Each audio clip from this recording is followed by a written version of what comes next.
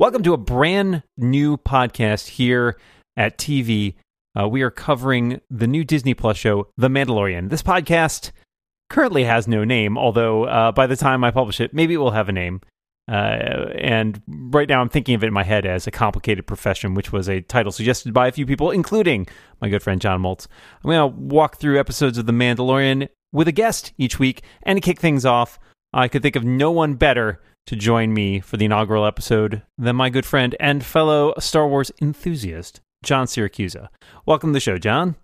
I can't believe we're here. There's a live-action Star Wars television show, and it's real, and we've seen an episode of it. I know, that is a little striking, because I remember hearing rumors of live-action TV shows going back at least 15 years, maybe a little more. Back when Rick McCallum was still producing things for Star Wars, so that's the era. But yeah, we have a brand new show. It is running in 8 episodes on Disney Plus, and it kicked off this week with an episode simply titled Chapter 1. So I don't think they go much in for fancy titles over there at Lucasfilm, it seems like. Well, you just wait until the next episode is called The One After Chapter 1, and then you're like, all right, strap in. Well, I promised I would give you the opportunity before we sort of walk through the plot and see if you have any thoughts that you want to lead off here. I'm not calling it an opening statement, but I'll let you decide what you want to do with this time. Yeah, so this show, I'm kind of in Star Wars blackout period because I'm trying to not be spoiled for Episode 9, and I've also just, as force of habit, been avoiding spoilers for this show. Obviously, I knew the premise, more or less. See the picture of somebody in the outfit, and, you get a bounty hunter. But other than that, all I saw were people scolding each other not to spoil things for each other. So, I managed to avoid all the spoilers. So that said, I also had no idea what to expect from the show. Was this supposed to be like a, sort of dark, gritty, maybe even like Rogue One style thing? Was it supposed to be lighthearted? Was it, is it somewhere in the middle? How many characters are in it? Who is supposed to be in the suit? What actors are in it? I knew nothing. Absolutely nothing. That let me spin out in my mind sort of what I thought this show might be. And I think it's a little bit different than the show that they actually produced. But either way, I was happy to have no well-founded expectations going in. Nothing was spoiled. I was ready to say, what kind of show are we going to make? And this being the very first live-action TV show about Star Wars, setting aside holiday special, Ewok adventure, blah, blah, blah, blah, blah. I'm like, do whatever, because I hope there will be more shows like this, and whatever this show is, if it's not my cup of tea, I can say, fine, make another one. Yeah. I mean, it's interesting too, because this is a medium, like you said, this is the first live action Star Wars show, and that makes it a medium that's kind of unexplored territory for this franchise, because we have had animated series, and there's been a couple, TV movies, etc., but never really a live action series, which is interesting. I think it leads a lot of people to think like, oh, well, that Star Wars just isn't a live action TV franchise. And I think that this clearly proves that's wrong. I mean, we'll see how it spools out, but it can clearly be done. And I think what's interesting is putting it up there against this idea recently in the films that there's sort of an oversaturation, right? They tried 2 Star Wars movies a year, and everybody's like, "Nah, we don't need 2 Star Wars movies a year." Is that what they were like? I wasn't don't like know. that. I wasn't either, but like that's apparently what they took away from it. And like, there's been executives, including Bob Iger, saying like, "Well, we think of Star Wars more as like an event franchise that rolls around every couple of years." And to me, that's sad, because I really want more Star Wars. Right. So yeah, I think this was interesting. I went the other direction from you. I watched, I think, not all the trailers, but certainly the first 2 big ones that they put out there. And I was remarkably interested in the fact that like my wife and I, after finishing the first episode last night, went back and watched one of the trailers, and like 75% of those trailers are from this episode. So there's very little in them from future episodes. So I still don't know where this is going. Yeah. That could have been by necessity, depending on what they had actually in the schedules. Can. Yeah. Anyway, so yeah, let's do a quick walkthrough of this episode, and we'll talk a little bit more about things that pop up, and then we'll talk more generally about some stuff about the show. So we kick off on a frozen world somewhere in a bar where there seems to be a little bit of a situation going on where these two guys are trying to gut this one person. The Mandalorian, as you do. Yeah, it's Star Wars. It's rough and tumble. The Mandalorian appears. He beats up a couple guys, but then takes the person they were sort of harassing as his bounty, who apparently is the person he's been tracking. They head back to his ship, where they briefly escape a monster that attempts to eat their ship, which seems, very Star Wars. That seems like a thing that happens. Lots of monsters try to eat ships. And his quarry sort of takes the time to investigate the ship before being abruptly frozen into carbonite by the Mandalorian, who is sneaky, apparently. He delivers his parcel back to his agent, I guess you could call him, and is then takes on a more questionable job, which is not a standard job, we're told, in which he goes to see Werner Herzog. Before we get to Werner Herzog, I just want to talk about that opening section you just described of the bar, the bounty, the thing. A lot of stuff is packed into, I feel like, this first sequence, right? I mentioned that what I was thinking maybe the tone of the show could be. In the beginning, and the show opens, it's kind of Rogue One-y. He's going to a bar. There's some violent things going on. They're threatening him. He looks scared. It's a dark place. He comes in, beats them up, takes the guy, whatever. But the bounty is a bit of a wiseacre and has a lot of funny lines and is an interesting actor. And it's more of a lighter tone. Yes, there's bounty stuff going on, but he's pleading for his life and trying to be clever or whatever. But then he gets frozen in carbonite. Does that mean he's not going to be a returning character? Seems like a pretty good actor and a fancy outfit. Maybe he'll be back. Maybe he'll be defrosted. Maybe we'll never see him again. I don't know. And during that sequence, we get to see the cable gun out of his arm. Yep. We get to see someone dismembered by a door. We get to see wait for that to happen. We get to see the cocktail fork from the cartoon, right? From the Star Wars Holiday Special. That is used to get the thing off of the creature off of his thing. There's a kubaz. And we got speeders. There's a lot packed into there in terms of references, fan service, and overall kind of tone. And in the overall tone of that opening scene, I'm like, okay, I've seen Clone Wars, Rebels, all that stuff, or seen most of it anyway. And I feel like it is. The tone of this is very much like that. It's live action. It's shiny. It's glossy. It's real people. It's got nice props and good effects and everything. But the tone is actually very similar. In fact, maybe even lighter than the Clone Wars, or certainly it's parts similar, of it, yes. Similar to Rebel. And I think that is not a slam on this show. It's a credit to their animation. Because their animation, if you had done all that in live action, would be good live action shows, because they're good shows. They're not kids shows because it's animation or whatever.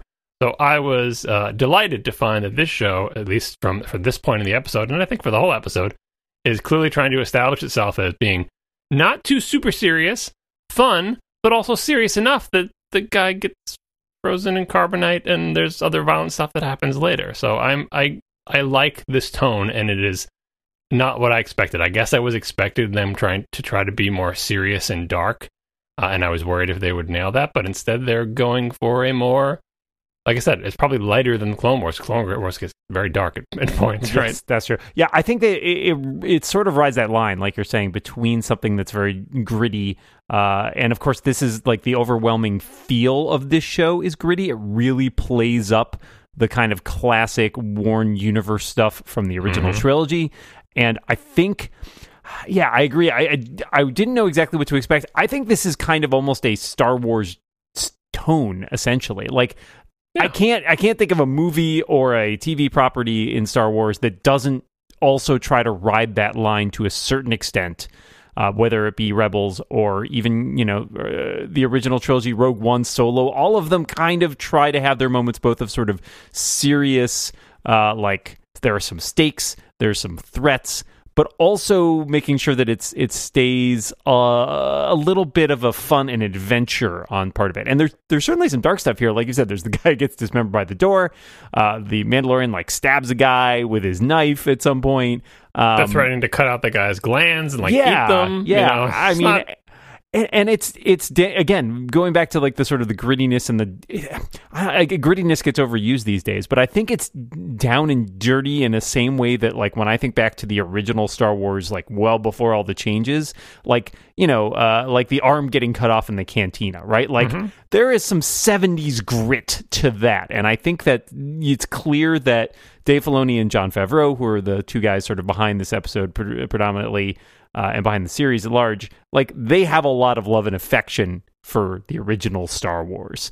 And I think that not only in the fan service, but also in that tone, it really comes through there. All right. Now, speaking of the setting and the establishment of this thing, they get into this a little bit later in the episode, but the end of this bit of them getting frozen in carbon and then returning the pucks and everything, I don't know when this show is supposed to be set. It's clear from watching the show that it's after Jedi, but beyond that, I don't yet know, but that raises a question. And my first, Star Wars fanboy question was, not really a question, more of like an interesting thing, which is, in Empire, Boba Fett's like, carbon freezing, if you kill him, that's bad because I have to get him alive, and carbon freezing is seen as a potentially risky thing to do to your quarry if, he's no good to me dead. In this thing, it's like, everybody's carbon freeze. It's the new normal for bounty hunters. We've learned that, it's much less hassle if you get them and just put them in a little slab and then you float them out of your thing. It's great. So I feel like this is like a revolution in the bounty business where Boba Fett was an innovator. And once he tried it, he was like, you've got to try this carbon freezing thing. Have you tried carbon freezing? It's fun thing to do. Look, you can put them in your closet. They stack right up. They don't make any noise. You don't have to feed them. It's great. So that strikes me as it has to be after Jedi and after the carbon freezing fad. Well, I will say they do say I think in Empire that they specifically Cloud City isn't designed for carbon freezing. It's like so they adapt it, and I think there's some risks that come in with that. So it's unclear. Maybe that's a thing. He's just sort of like jury rigging it back at Cloud City. Yeah, you would know better than me from being steeped in the EU and everything. Was carbon freezing like standard procedure? I can say they specifically say definitely in the radio drama, and I don't remember where that differs from the movie of Empire Strikes Back, but they definitely say like this facility isn't designed for life suspension. It's only designed for like some other like industrial freezing or whatever. So putting your cabbage in carbon freeze. Right, exactly. Your Tabana gas, as it were. Yeah, so I do agree with you. Like, it is clear from this, generally when it's set, and I know they've said some stuff about when it is, but like we're only given hints in this episode, like within the course of it, exactly where it is. And some of that comes from this part, sort of like what you see on screen. And then there are some more oblique mentions of that later. I do want to call out, you mentioned the comic actor. That's actually Horatio Sands, who used to be on SNL. Really? I could not see that through the makeup. Oh, no, not at all. I looked it up afterwards. Although and I thought wow. Louis C.K. was driving the speeder, but I'm like, that can't be. No, that's another like weirdly like another comic actor who's shown up in a bunch of things named Brian. I'm going to mispronounce the last name. Posen, Posehn. I've seen he's like really tall and awkward looking. Yeah, he's got a big forehead, right? Yeah. So it's interesting. Sorry, Brian, if that's your distinguishing characteristic. There's like you said, there's lots of little things dropped. I love the Kubaz taxi stand with the flute, where they like call new cabs with your flute. Just that's weird just Star Wars enough. and the taxi guy that I just mentioned, who was like interesting and funny, Eaton. Yep, that's right.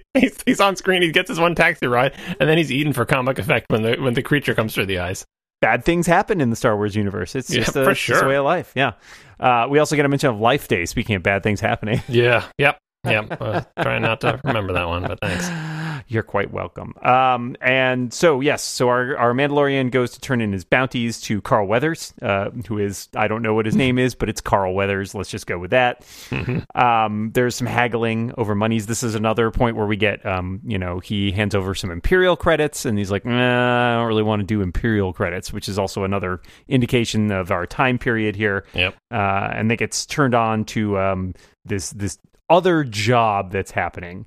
And so he goes off to see Werner Herzog. There's a lot of other Star Wars Easter eggs dropped here. There are Jawas. There is the droid doorbell thing from Jabba's palace. There's a power droid. Like they really kind of the Gonk droid. Yeah.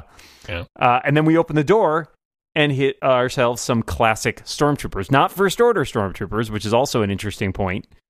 They are wearing classic armor, but it's really gritty. It is not looking good. Exactly. It's like maybe they found that in a dump, or maybe they've been wearing that same set since the second Death Star blew up, but it's not looking good. Yeah, and so we get Werner Herzog, who is playing, we don't really know, right? Like playing Werner Herzog, let's be honest. Yes, exactly. But we have no idea who this guy... Space Werner Herzog. We don't know who he is, what his position is. Like, my immediate sort of filling in from him and the Stormtroopers was like, maybe he was some sort of regional imperial official who's carved out a little fiefdom or something like that, but we don't know much other than he wants to hand over some of this Beskar steel in order to have the Mandalorian take this job that's a little non-standard. We also know he has a scientist/doctor assistant who I noticed when I was watching this, and I rewatched it later, is wearing an outfit that is very, very similar to Jin's dad from Rogue One. Clearly inspired by that. So possibly some sort of Imperial scientist. And they are looking for someone who's 50 years old, and that's about all they know. But, you know, the Mandalorian, he's good at his job, so he's gonna track this person down. So he agrees to take there's a little bit of a standoff, but he agrees to take the job, and he takes this steel that the Werner Herzog has given him. And then we have another really interesting interlude where he goes to hang out at the Mandalorian Club. He goes to Shaxx because it's Iron Banner. You know what? I knew you would get that. I thought the same thing. It's like, I also thought that when he comes into Carl Weathers and Carl Weathers is like, "Oh, you got them all." I was like, it's he's done all his bounty quests and he's turning them in at one time, because that's what you do. That's exactly. You don't want to go back and forth to Carl Weathers. That's pain. Yeah, so this particular scene is the one that I was really interested. So he walks down these stairs, and all of a sudden, he's got, there's a bunch of other Mandalorians around in this tunnel. There's a Mandalorian logo, and there's a lady who's basically like a blacksmith, and she makes a piece of armor for him out of this metal. I'm fascinated by what exactly this is. Like, they seem to imply that maybe these are some Mandalorian refugees, perhaps. Like, the Mandalorians are fairly well fleshed out in both Clone Wars and Rebels, but on screen in the movies were basically never seen, right? We have Boba Fett and Jango Fett, both of whom wear Mandalorian armor, but neither of whom are really Mandalorians, at least according to canon. So are these more wannabes? Are they actually Mandalorians? We don't really know. Yeah, I'm, by the way, correcting my previous reference. If it was Iron Banner, it'd be going to Saladin, but this person is dressed like Shaxx. With the fur, yeah. Yes. Yeah. Yeah, so that I don't know anything. I don't know anything about the expanded universe. I just know the canon movies. But based on what I see here, what I'm surmising is that the Mandalorians are either they're inherently secretive or they're not in ascendancy. They're like either in hiding or dwindling in number. And what he looks like he's trying to do is, like, his armor, he's got the nice shiny helmet, but the rest of his armor is not too hot looking, and he gets one more piece, again, kind of like Destiny, where he gets one shoulder pad made out of the steel. The blacksmith asks him an interesting question that I didn't understand, and presumably will be revealed to us later, which is, has your signet been revealed? Yeah. I don't know. Is there some secret that he has and a symbol somewhere on his armor that he is or isn't supposed to show? I don't understand what they're getting at. Anyway, he says no, and so she makes him a cool shoulder pad out of the steel, and now he's got one more piece of his armor. Now being the completionist, you're like, well, he's got to complete that set in 8 episodes, right? He needs the bones. He's got to get the boots and the chest and all the other stuff. But they spend a lot of time dwelling, and she's sort of, both of them, by the way, and this is they hang a lantern on this very early in episode 1 when someone says, either say, I hear you guys never take your helmets off, or are you ever going to take that helmet off? Right. And she, during this whole exchange, he goes down and talks to the blacksmith. She's got her helmet on, he's got his helmet on. Neither one of them takes their helmets off. Yep. I thought that was interesting, and I wondered, with the signet thing, I was wondering about that. The first time through, I assumed it was, like you said, like some sort of like logo, insignia. The second time through, it made me wonder if it had something to do, it was like more deeply tied into their identity. After all, and this is a salient point to this entire episode, and probably the entire series, the Mandalorian has no name other than the Mandalorian. So And clearly there are many of them, right? It's not like he's the only Mandalorian and that's how they know they can identify. Oh yeah, it's not that Mandalorian. It's the Mandalorian. So I'm wondering if some of this is sort of a journey of identity of some kind. Speaking of that, by the way, and it's probably like my expectations early on in this thing of not knowing, but people saying don't spoil it for people. For a very long time into episode 1, although not probably by this point, and even before the episode started, I figured there's a 50-50 chance they're going to pull a Metroid and it's a woman in that suit. That's how little I knew about this show. Sure. So I'm looking at the actor and I'm like, well, it does look like a man's body in there, but it could just be padding or armor. And then when the actor spoke, I'm like, well, it could be a voice modifier. It could still be a woman. I was hanging on to that probably up to the blacksmith scene. I'm like, all right, it's not a woman in this suit, right? But to your point about identity, the Mandalorian doesn't give away anything. And I'm like, well, maybe the identity of the Mandalorian, who never takes off their helmet, could be part of this episode. But eventually I realized it's a guy in there. And we'll talk about the end of it. But anyway, like that was in my head. So I'm already going in thinking the title and the identity of this character is part of the pitch of this entire thing. And episode 1 doesn't really pay off any of that. It just continues to glide along on that slope. Yeah. No, and I think I was very hopeful in the beginning when the show was first announced, very similar to you, that it might be a woman. Specifically, I think there was a lot of fan theory that it might be Sabine from Rebels. And then obviously there's casting, et cetera, et cetera. Yeah, I didn't see any of the casting news, so that's why I was like, it could be, but no.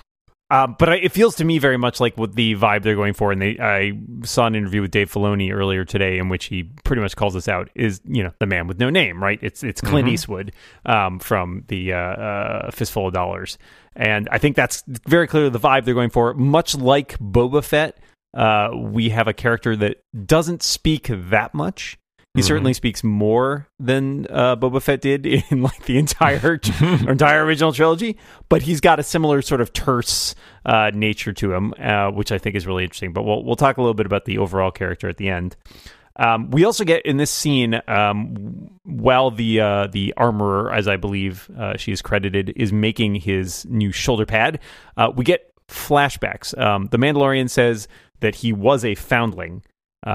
And we see what looks like a child in a village that's under attack, and the child is sort of stowed somewhere out of the fighting, looking upset about it. But it's disjointed, it's really chaotic, and we sort of, it's implied heavily, of course, that is the Mandalorian, his people, or whatever, were attacked. And we don't really know by whom or any other details at this point. But it starts to give us a little bit of a clue, and I think that actually plays a big part later when we get to the end of the episode. Yeah, and I think that story, when I think of what a Star Wars television show would be like, and maybe it's part of also what they've done with the standalone movies, Rogue One and Solo, but you have to think, like, Star Wars is right in the title. There's a war going on. And yeah, the Star Wars movies shows us, like, the heroes and the villains, but the whole rest of the galaxy is a bunch of people who are experiencing war not as participants. So war produces tons of refugees and orphans and people subject to battles going on around them and destroyed planets. And it seems like it's almost impossible if you were going to let's tell more stories in the Star Wars universe. You're not going to tell more stories about the heroes and villains, probably. You're going to tell stories about all the other people who have to live in the galaxy at war, before war, after war, and how war affects them. And so Solo, Han Solo's origin is kind of through of that, and Rogue One, Jyn and her whole thing, and same thing with this. And I think it is very realistic and true to the sort of premise of, it's not, if you think of what Star Wars is, like I said, the gritty future, part of it is because it's a galaxy at war, and war doesn't make things shiny and awesome. Yeah, no, that's a great point. Everything is defined by conflict. And even in our timelines, right, I always find it fascinating. We all hypothesized when the original trilogy came out, like, the Clone Wars, this thing that took place way in the past. It's like 20 years before the original trilogy, right? Like, very possible that this character, grew, that, like, this conflict grew out of that, right? Rather than out of, say the rebellion, what have you. In fact, if it's only a few years after, maybe that would be unlikely, right? He's not 10. So yeah, it really does ground all of that in the conflict. The third act of this is essentially we have him go to a planet to track down this quarry. When he arrives on the planet, he gets attacked by crazy little two-legged monster things that try to eat him, and is saved by an Ugnaught, who essentially agrees to, or tells him he's going to help him, teaches him to ride an Ugnaught in a scene that I actually really liked, where he gives him a hard time about, you're a Mandalorian, you shouldn't be falling off this thing. Yeah. Haven't you seen the cartoon with you on a dinosaur? Come on. Apparently, the Mandalorian logo is a mythosaur skull, which I never really realized. Yeah, that's what they're doing. There is, I want to call it two things that I liked here in the sequence with the Ugnaught. One, it becomes really clear that the Mandalorian, he's not, so Boba Fett, I think, he's a fan favorite. He's always, to me, he's a bad guy and a jerk. I've never been a Boba Fett fan. The Mandalorian is clearly, he is terse and he is not exactly brutal, but he's efficient, right? But he also seems to have some sort of code. He is not he's not rude. Like in both the scenes he interacts with the Ugnaught, he says, thank you for helping him. He says, please take this reward, for helping me out. And that to me says, like, this is a person with a code, with some honor, even if they're doing bounty hunting, which is, as Werner Herzog says, a complicated profession. He's not totally above the niceties of life. Yeah, in general, like, you get the idea that he's not talking because he's trying to be menacing. He just, like, he would prefer not to interact. Like, it's almost like he's shy. Yeah, I agree. So after the Ugnaught helps him out, he finds this location where his quarry resides, and he is about to plan his assault when he sees a bounty droid appear and loudly proclaim that the bounty should be delivered. The bounty droid gets into a fight. There's a lot of shooting. And I don't remember, because either it's been too long or I haven't seen them all, but have we ever seen an IG droid in battle in any of, like, Rebels or Clone Wars? I have no recollection of it. I know there's more. I think there's more than IG-88. But even I think maybe we've seen him pop up briefly, but never, I think, as in depth as we get to see here. Because I think, like, this is one of lots of things are sort of references and homages to things that have come before in Star Wars, but to me this was 100% new, right? So we've seen IG-88, who I always called IG-88, and I'm kind of annoyed they're going with IG. But anyway, IG-11 has a significant role in this scene here, and you see him in combat, and his particular mechanics of combat are not what you expect, as in, let's just animate this thing and have it be like a person who runs around with sticky legs and shoots stuff. No, not at all. It is very sort of in tune with the joints and the structure of the actual robot design from Empire. Or, like, his head rotates 360 degrees, his torso rotates along that joint, his arms rotate, and he shoots in multiple directions at once, and it is such a perfect fit for the design of the droid. It's such a good choice not to take that droid design and then just animate it as if the skeleton is a human, because that would be so boring. And this has personality, and it's weird and awkward and fits with the model, and you think that is an efficient way. If you were this droid and this is what your joints were, you would do this, because it's the best way to combat things. I mean, the droid is still a little bit of an idiot, but that's also part of the humor of it. And we're just walking in and expecting to collect his bounty and thinking he's just going to shoot everybody up or self-destruct if he fails. Yeah, I think you hit upon something that I really liked about this show that really captured the tone of the universe for me, which is people thinking about the way things work.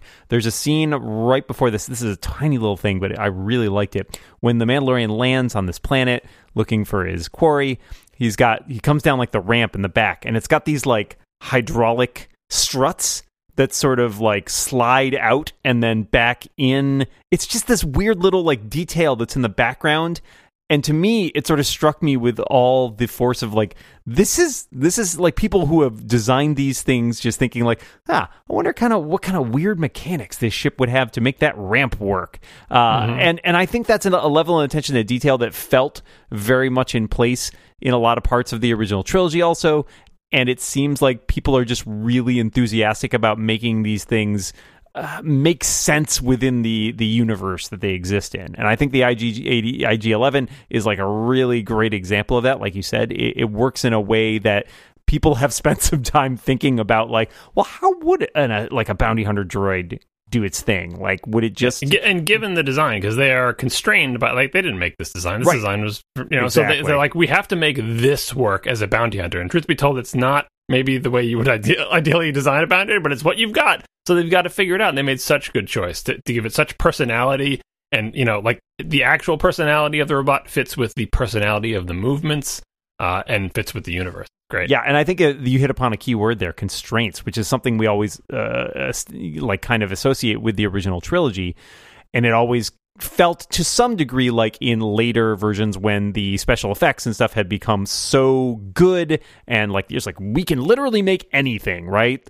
It always felt like a little bit of that was lost. And here it seems like they are playing up to a lot of the constraints of like, well, we've got a droid. It looks like this. Like, we can make anything we want, but this thing has been established in this way, and let's kind of operate within the constraints of the universe or within our ideas of what the universe constrained. And it feels like a very original trilogy mindset to me in the way that they approach it. So we have a long fight here, which is pretty great, and includes the IG-11 threatening to blow itself up several times when it looks like things aren't going their way. But the Mandalorian manages to convince it to help it out and does a pretty great bit where he grabs a turret with his little grappling gun and shoots a lot of guys. They blow down the door to find their quarry, and it turns out that it's 50 years old, but it's actually a baby because it's a baby Yoda. Yes, I mean, Yoda and Yaddle wouldn't getting it on. Well, they're the only two that we know of, right? So. I know, that's what I'm saying. So here's the thing about the 50-year-old thing. Now, I'm not going to say how space biology works, but even creatures that live a really long time on Earth, if someone had to stay a baby for 50 years, that seems excessive. That seems like just for the parent's sake alone. How would you make it? Like a sea turtle that's going to live to be 300 doesn't stay a baby sea turtle for 50 years. It's a baby sea turtle for like a year. You can't 50 years of baby. That's like the most nightmare, gritty, dark aspect of this entire show. It's like, okay, you're adorable, but 50 years, come on. You're really trusting to like the evolution of adorableness saving you, like having people look after you. 50 years? It's working. The Mandalorian shoots IG-11 because they have a difference of opinion about whether or not to just kill it. He is adorable. He is adorable. Yeah, I found that fascinating because it had occurred to me when they were very coy about like, well, we don't know anything other than it's 50 years old. And I was like, oh, space-time, works different. And Yoda was really old. It did like kind of tweak to me, but I didn't fully predict it. But that moment is pretty great. And we have the showdown between IG-11 and the Mandalorian where the IG-11 says, hey, my contract was to terminate the target. And the Mandalorian's like, whoa, that was not my deal. And when it comes down to it, the Mandalorian chooses the baby over IG-11, which I was a little bummed about because I really thought he and the robot were going to be like best buds now. Yeah, that's this show. Episode 1 has a bunch of interesting, fun characters that are disposed of. Like they just, I mean, again, maybe some of them will be back. Maybe there'll be other IG droids, but it's not like this show is precious with, this IG droid is so much fun. We're going to keep it for the whole series. Shot in episode 1. Yeah. A great character. I mean, The Ugnaught is fine, and even that one, so like, it had a Star Warsism of like a strange speech pattern, which is definitely a Star Wars. He had the I have spoken, right? Yep. Which I think is great. But who knows if we'll ever see him again in the entire series? Well, I got some guesses, mainly based on like metadata, like who's playing these people. The Ugnaught fascinates me because I could not tell whether it was a person with prosthetics, some sort of puppet hybrid, or CGI, but it really looked like a person in prosthetics. Yeah, they did. It was some interesting stuff here. So the only part where I felt like the TV budget showed through was with them riding on the blurgs. Yes, I noticed as well. When they were full CG, you could see it wasn't movie budget CG.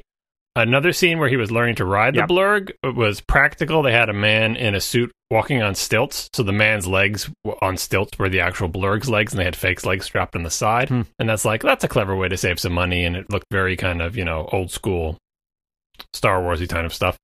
But overall, like, that doesn't bother me in the least. Like, in terms of almost the whole rest of the show was like, this is practically movie quality Star Wars in a television program. Especially since mostly movie quality Star Wars mostly involves things being slightly wet, dirty, and slightly dimly lit. And like, yes, you nailed it, right? And some shiny stuff. The shiny helmet looks great. The little shoulder pad looks great.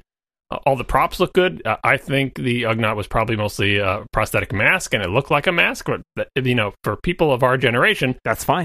People wearing alien masks talking are like, Star Wars. Yep, that's it. That's you got it. Well, I think that's exactly where it hit me too. Is it felt like very much we are going to pattern ourselves again after the original trilogy, and we're gonna kind of throw a lot of the resources we have. And considering like.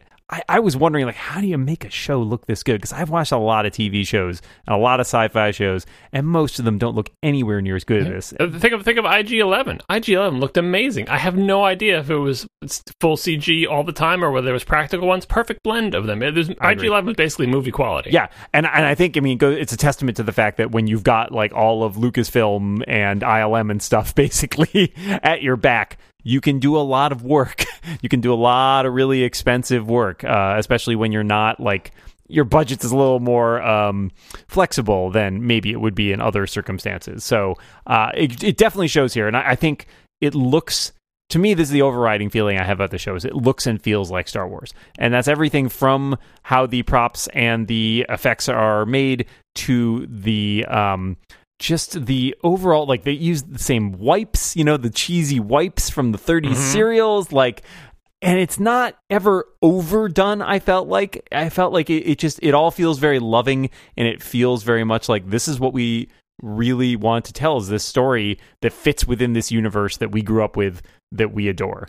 And they laid it in a little bit thick in episode 1 for the homages, though. So he's looking through the scope, and then the blurg comes up in his face instead of a sand creature. They have him trying to open, messing with the panels of a big giant door. It's kind of like Han trying to open. That's just how you open doors in the Star Wars Endor thing. I was just waiting for the second set of doors to close on it, right? Like, just so many things. It's like, here's the thing: if you aren't so steeped in that stuff, you will never notice that these are homages to classic Star Wars stuff. And the plot doesn't depend on it, and they don't even pay off half those gags, like messing with the door. So it just ends up feeling like Star Wars. But I got a little bit of wink fatigue in the first episode, but look, it's episode 1. I totally give it to you. I think surprisingly so we've come to the end of the episide. He never does take off the helmet in this episode, right? Just to be clear, right? They do not pay that off. Like, that could have been an easy way to end episode 1, and here I am. I honestly don't even know still don't know what the actor looks like under that. But I don't know. I think I recognize the name in the credit. I'm like, oh, that must be the main character. But I have no idea. So I don't know when they're going to eventually pay that off. But despite being in a completely emotionless helmet that doesn't change, like, it doesn't have eye line changes, like there's no movement in that helmet whatsoever. I felt the personality of this character coming through just from the voice, the fairly muffled, gruff voice performance, and the lines and the body language, trying to deal with the droid, trying to deal with that battle. His sort of decision-making process of, when should I run, when should I fight, should I kill the IG droid, should I shoot these people, should I trust the Ugnaught, what should I do about the blurgs, am I getting frustrated, do you have a speeder, like that whole thing works surprisingly well. If you were to pitch this and say, we're going to have a show. The title of the show is this main character. Character's going to be in a helmet the whole show. He's never going to take it off. And that's it. They'd be like, I don't know. I don't know about this whole idea of not knowing the name or seeing the face of the main character. But when it's Star Wars, you can get away with that. And I think it was, successful on episode 1 anyway. Yeah, and think about the fact that you're pitching that to an actor at some point too, being like, you're the star of the show. We're never going to see your face, and you get only a few lines, and your character has no name. Except when it's the stuntman, which may be a lot of the time in this episode. Which it could be, but I'm with you. Like, a lot of the body language and the attitude comes through from that performance. It's a very physical performance, and clearly they spent a long time trying to find an actor, I would think, who really could do that. Because so much is conveyed just from little details here and there. And I was impressed. I was really impressed. Like you, I got the same sense of a character throughout this. And I felt like, yeah, I like this person. I don't really know that much about them, but like, I instinctively kind of like them. So yeah, because they felt like the character feels like they're navigating this world that, I mean, it's not as strange to them as it is to us, but it's kind of an annoying world. Like, he doesn't have a luxurious job. He's got a hard job, and it's filled with difficult choices, and he has skills to help him do it, but it's like, you're on a different planet, you got to deal with these different creatures, you're competing bounty hunters, and then you've got the person who's trying to escape from you, and it's just he feels somewhat put upon to be doing that, but he's a working man. He's good. He brings in the pucks. He gets the thing. He wants to make money. He's not like, I am the greatest bounty hunter in the world, and I am like, he's out there just trying to pay the Mandalorian bills and get more pieces of his outfit, right? And he's got this past that we get glimpses of. Like, it just, that's the non-hero, non-villain track of Star Wars that, and it's in some respects the Han Solo track of like where he came from. Like, right. You got to do something to pay the bills. You do have skills, but it's not always easy or fun. And it's I've so far in one episode, I feel like that's what this show has to be about. Him trying to make his way and figure out what his own deal is, while still trying to actually, put food on the table. Yeah, and I love that aspect, and it's one that I feel like hasn't been explored as much because so much of the legacy of Star Wars is tied up with the Jedi and with these overarching good versus evil stories.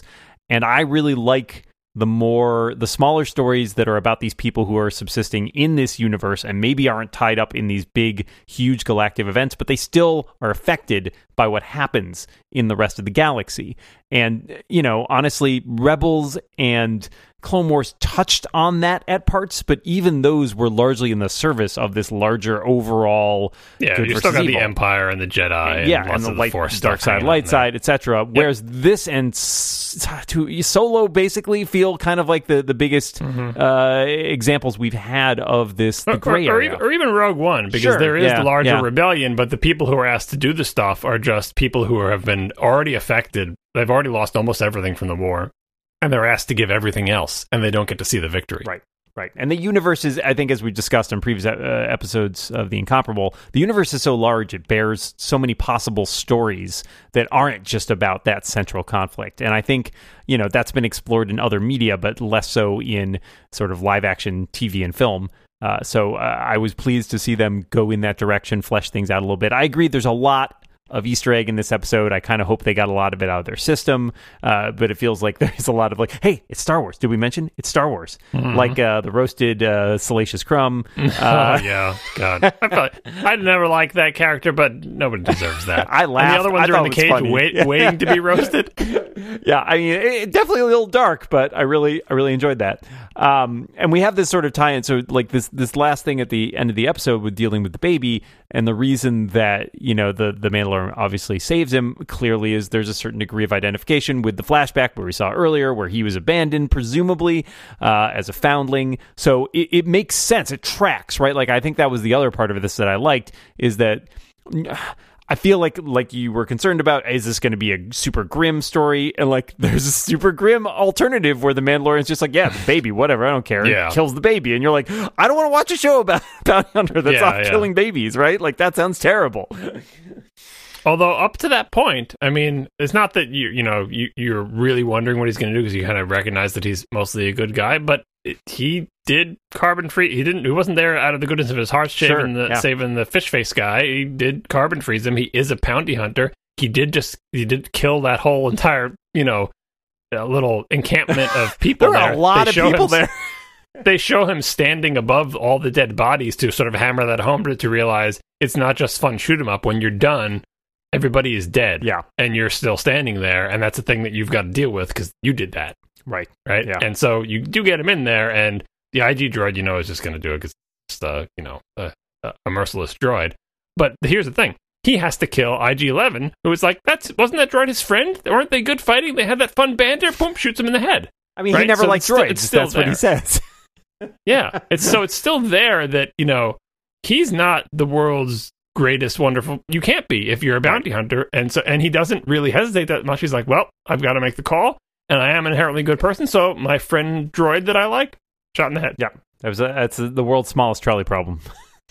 Yeah. The other larger aspect I wanted to talk about as well, because it's an integral part of so much of Star Wars, is the music. This episode, and I assume probably most of the series, is scored by I'm going to try to pronounce his name. He's Ludwig Göransson, who is probably best known for doing the music for Black Panther. And once you kind of know that, I feel like you go back and listen to it, you'll definitely hear it. He likes his drums and his electronics. I will note that if you're on Apple Music and possibly on other streaming services, Disney has actually posted all the music from this first episode, which I felt was kind of wild. I don't think I've ever seen music posted for a currently running TV show, like episode by episode, but I'm here for it. It's not John Williams. It occasionally plays slight homage to John Williams, but I feel like it is very distinct from pretty much all of the Star Wars music that we've heard to date. Yeah, as it should be, yes. Because it's a different vibe. Like we were just talking about, it's not the heroes, villains, light side, dark side, Jedi, galactic war vibe. It's the, bounty hunter trying to get paid vibe. Yeah, the space western vibe too, right? Like it's definitely got an element of that. And I feel like that first scene, especially in the bar, is very classic Western.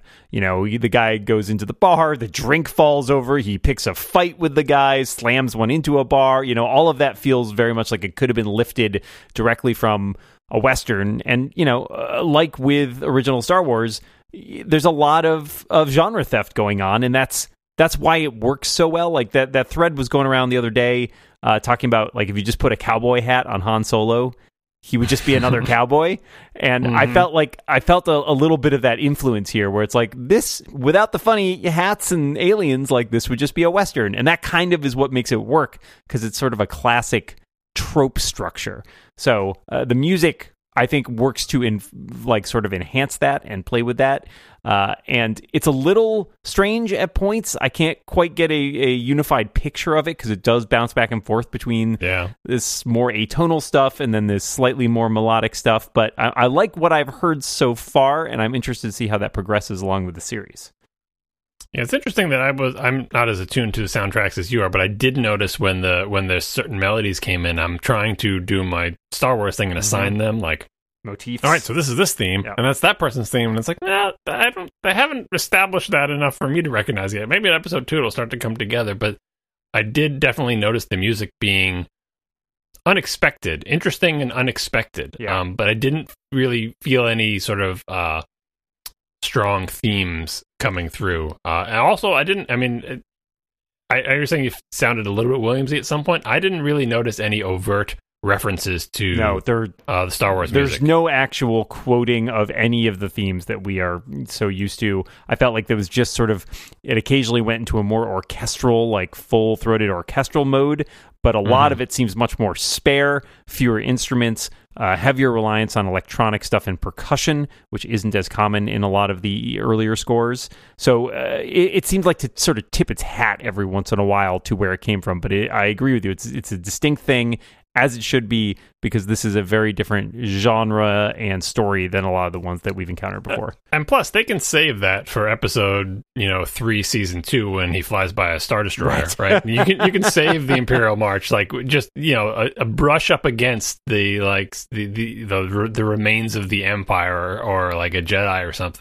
Yeah, right. Yeah. But that shouldn't be the theme of this show or of him. Part of me wonders how long they can get away with not doing that, like not moving into that larger universe, because I think the temptation will always be there to say, let's see a Star Destroyer in the background, or let's see a Jedi or something like that. But I feel like this show seems like it will work better if it sort of stays away from that out on the outer rim. Yeah, I feel like it can comment on it, like someone can mention Jedi or lightsabers and he can have a wry comment about it, but it shouldn't be the type of thing that he encounters routinely. Like in episode 3, he shouldn't be busting into a thing and fighting off Luke Skywalker. And it's Jedi Club, what? Yeah, right. So, and also, I still don't know the timeline of this thing, so I don't understand who's alive, who's doing what. It's like you said, we haven't seen any First Order stuff, so that kind of starts to pin it in between Jedi and Force Awakens, and now we're narrowing the scope. But honestly, I don't know. But yeah, like I don't. That's a thing that's a tendency of the Marvel Cinematic Universe, is that everything is contemporaneous and always intricately tied with each other. And I hope the Star Wars stuff, this particular show, decides you don't have to do that. you can have, obviously Rebels is tied in, Clone Wars is tied in. That's all linked together. We see all the pieces. We've got Anakin Skywalker running around the shows. This one doesn't have to do that at all. I would be fine if I never saw a Jedi for this entire series and just heard them mentioned. Yeah, and I think there is a lot of room in there to play with. Certainly on the on-screen adaptations, not much between Jedi and Force Awakens has really been delved into at all. So there's a lot of room to play with there. I mean, 20 years to play with there. And I think particularly I'm really interested in how, especially in the post-Jedi era, how the Empire doesn't just cease to exist, right, the day after Endor. There is a lot of bureaucracy left there. There are ships. There's a fleet out there. There are stormtroopers. Got their crappy money floating around that people are starting not to think is worth too much. Exactly. So there's interesting questions in an interesting setting there when you have maybe there are little fiefdoms of Imperial officials who have, become warlords or whatever. Like, I think that's an interesting era to explore. And because the Empire had its fingers in all these places across the galaxy, you might be running into pockets of remainders of the Empire that have an axe to grind or are out for money or whatever. So there's a lot of room in there to play with, and I agree. It's not sticking too close to the main sequence of stuff. It gives you a lot more freedom, and it's really interesting because it's stuff we haven't seen before. Oh, speaking of tie-ins, this might have been just my imagination or my radar was up, but going past his closet of carbon freeze bounties, right? One of them, I'm like, is that Kira? It looked like a woman, but she was like kind of writhing in pain or whatever. But like, it would be interesting if one of his bounties was Kira and he captured her and she's frozen in carbon. Obviously, they can't get that actor for the show, but that's what I thought when my radar was up about tie-ins. Yeah, it was hard to tell. They're all kind of distorted. So like, there are people who it's like, oh, that kind of look at it this way. It looks like maybe it's this actor or that actor, but I have no idea. Yeah, like carbon freeze adds 15 pounds anyway, what they say. But it's true though. I always felt like the model of Han Solo looked a little bit weird and not quite like him, and they did such a good job in this. Like we saw that actor, like the fish face guy, and when he gets carbon frozen, he looks a little bit different. It does. The carbon freezing does that to you. Yeah, it has an effect. It's not good. It's not good for the skin. Yeah, they should have that at weddings. Like, instead of a photo booth, they'd have a carbon freezing booth where you just go in and they carbon freeze you. Yeah, you only go to maybe one wedding then. That's the real downside. It's an AR application. It's perfectly safe. Before we wrap up, do you have any other thoughts in general about this episode or just, like, the series overall? I know we've touched on a lot of stuff, but if you got anything else to add. So, episode 1, like, it's hard for me to tell if this was the blowout for their budget and the rest of the episodes are all going to be interiors with people talking, right? It's a bottle show from here on out.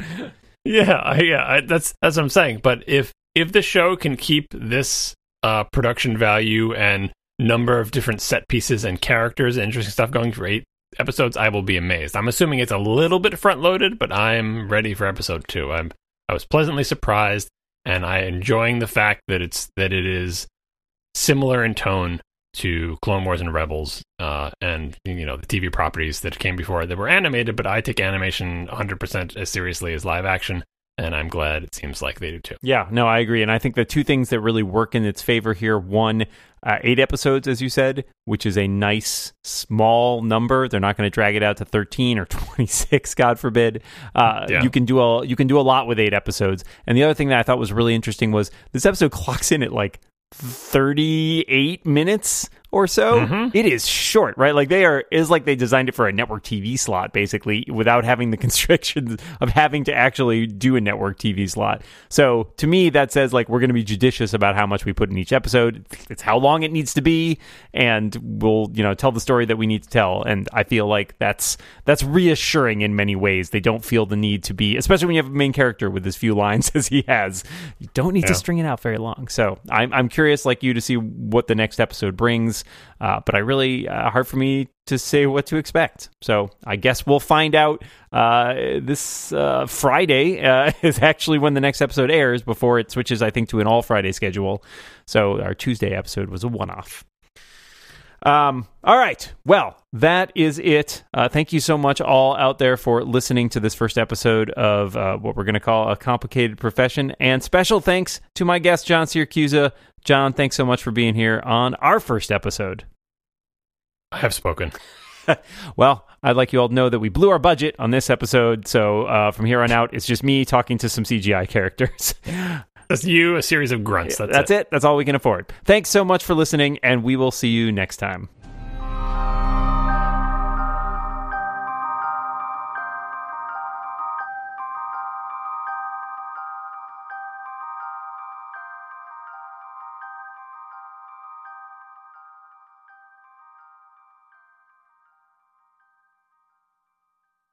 You decided on the title during the episode? Yeah, that's how I roll. Or you can't think of anything better? No, I like it. Just can't, it grew on me. It grew on me. The more I thought about it, the more I liked it. It's the best suggested title. It's so much so that I'm afraid the other podcast will also be called that. I better publish immediately then. That's get it out there first. You got to get squat on that name. I'm gonna edit it right now. I'm gonna post it. I'm not gonna edit that much. I'm just this Flashcast. That's what you get for the Flashcast. You don't have to spend an hour editing it.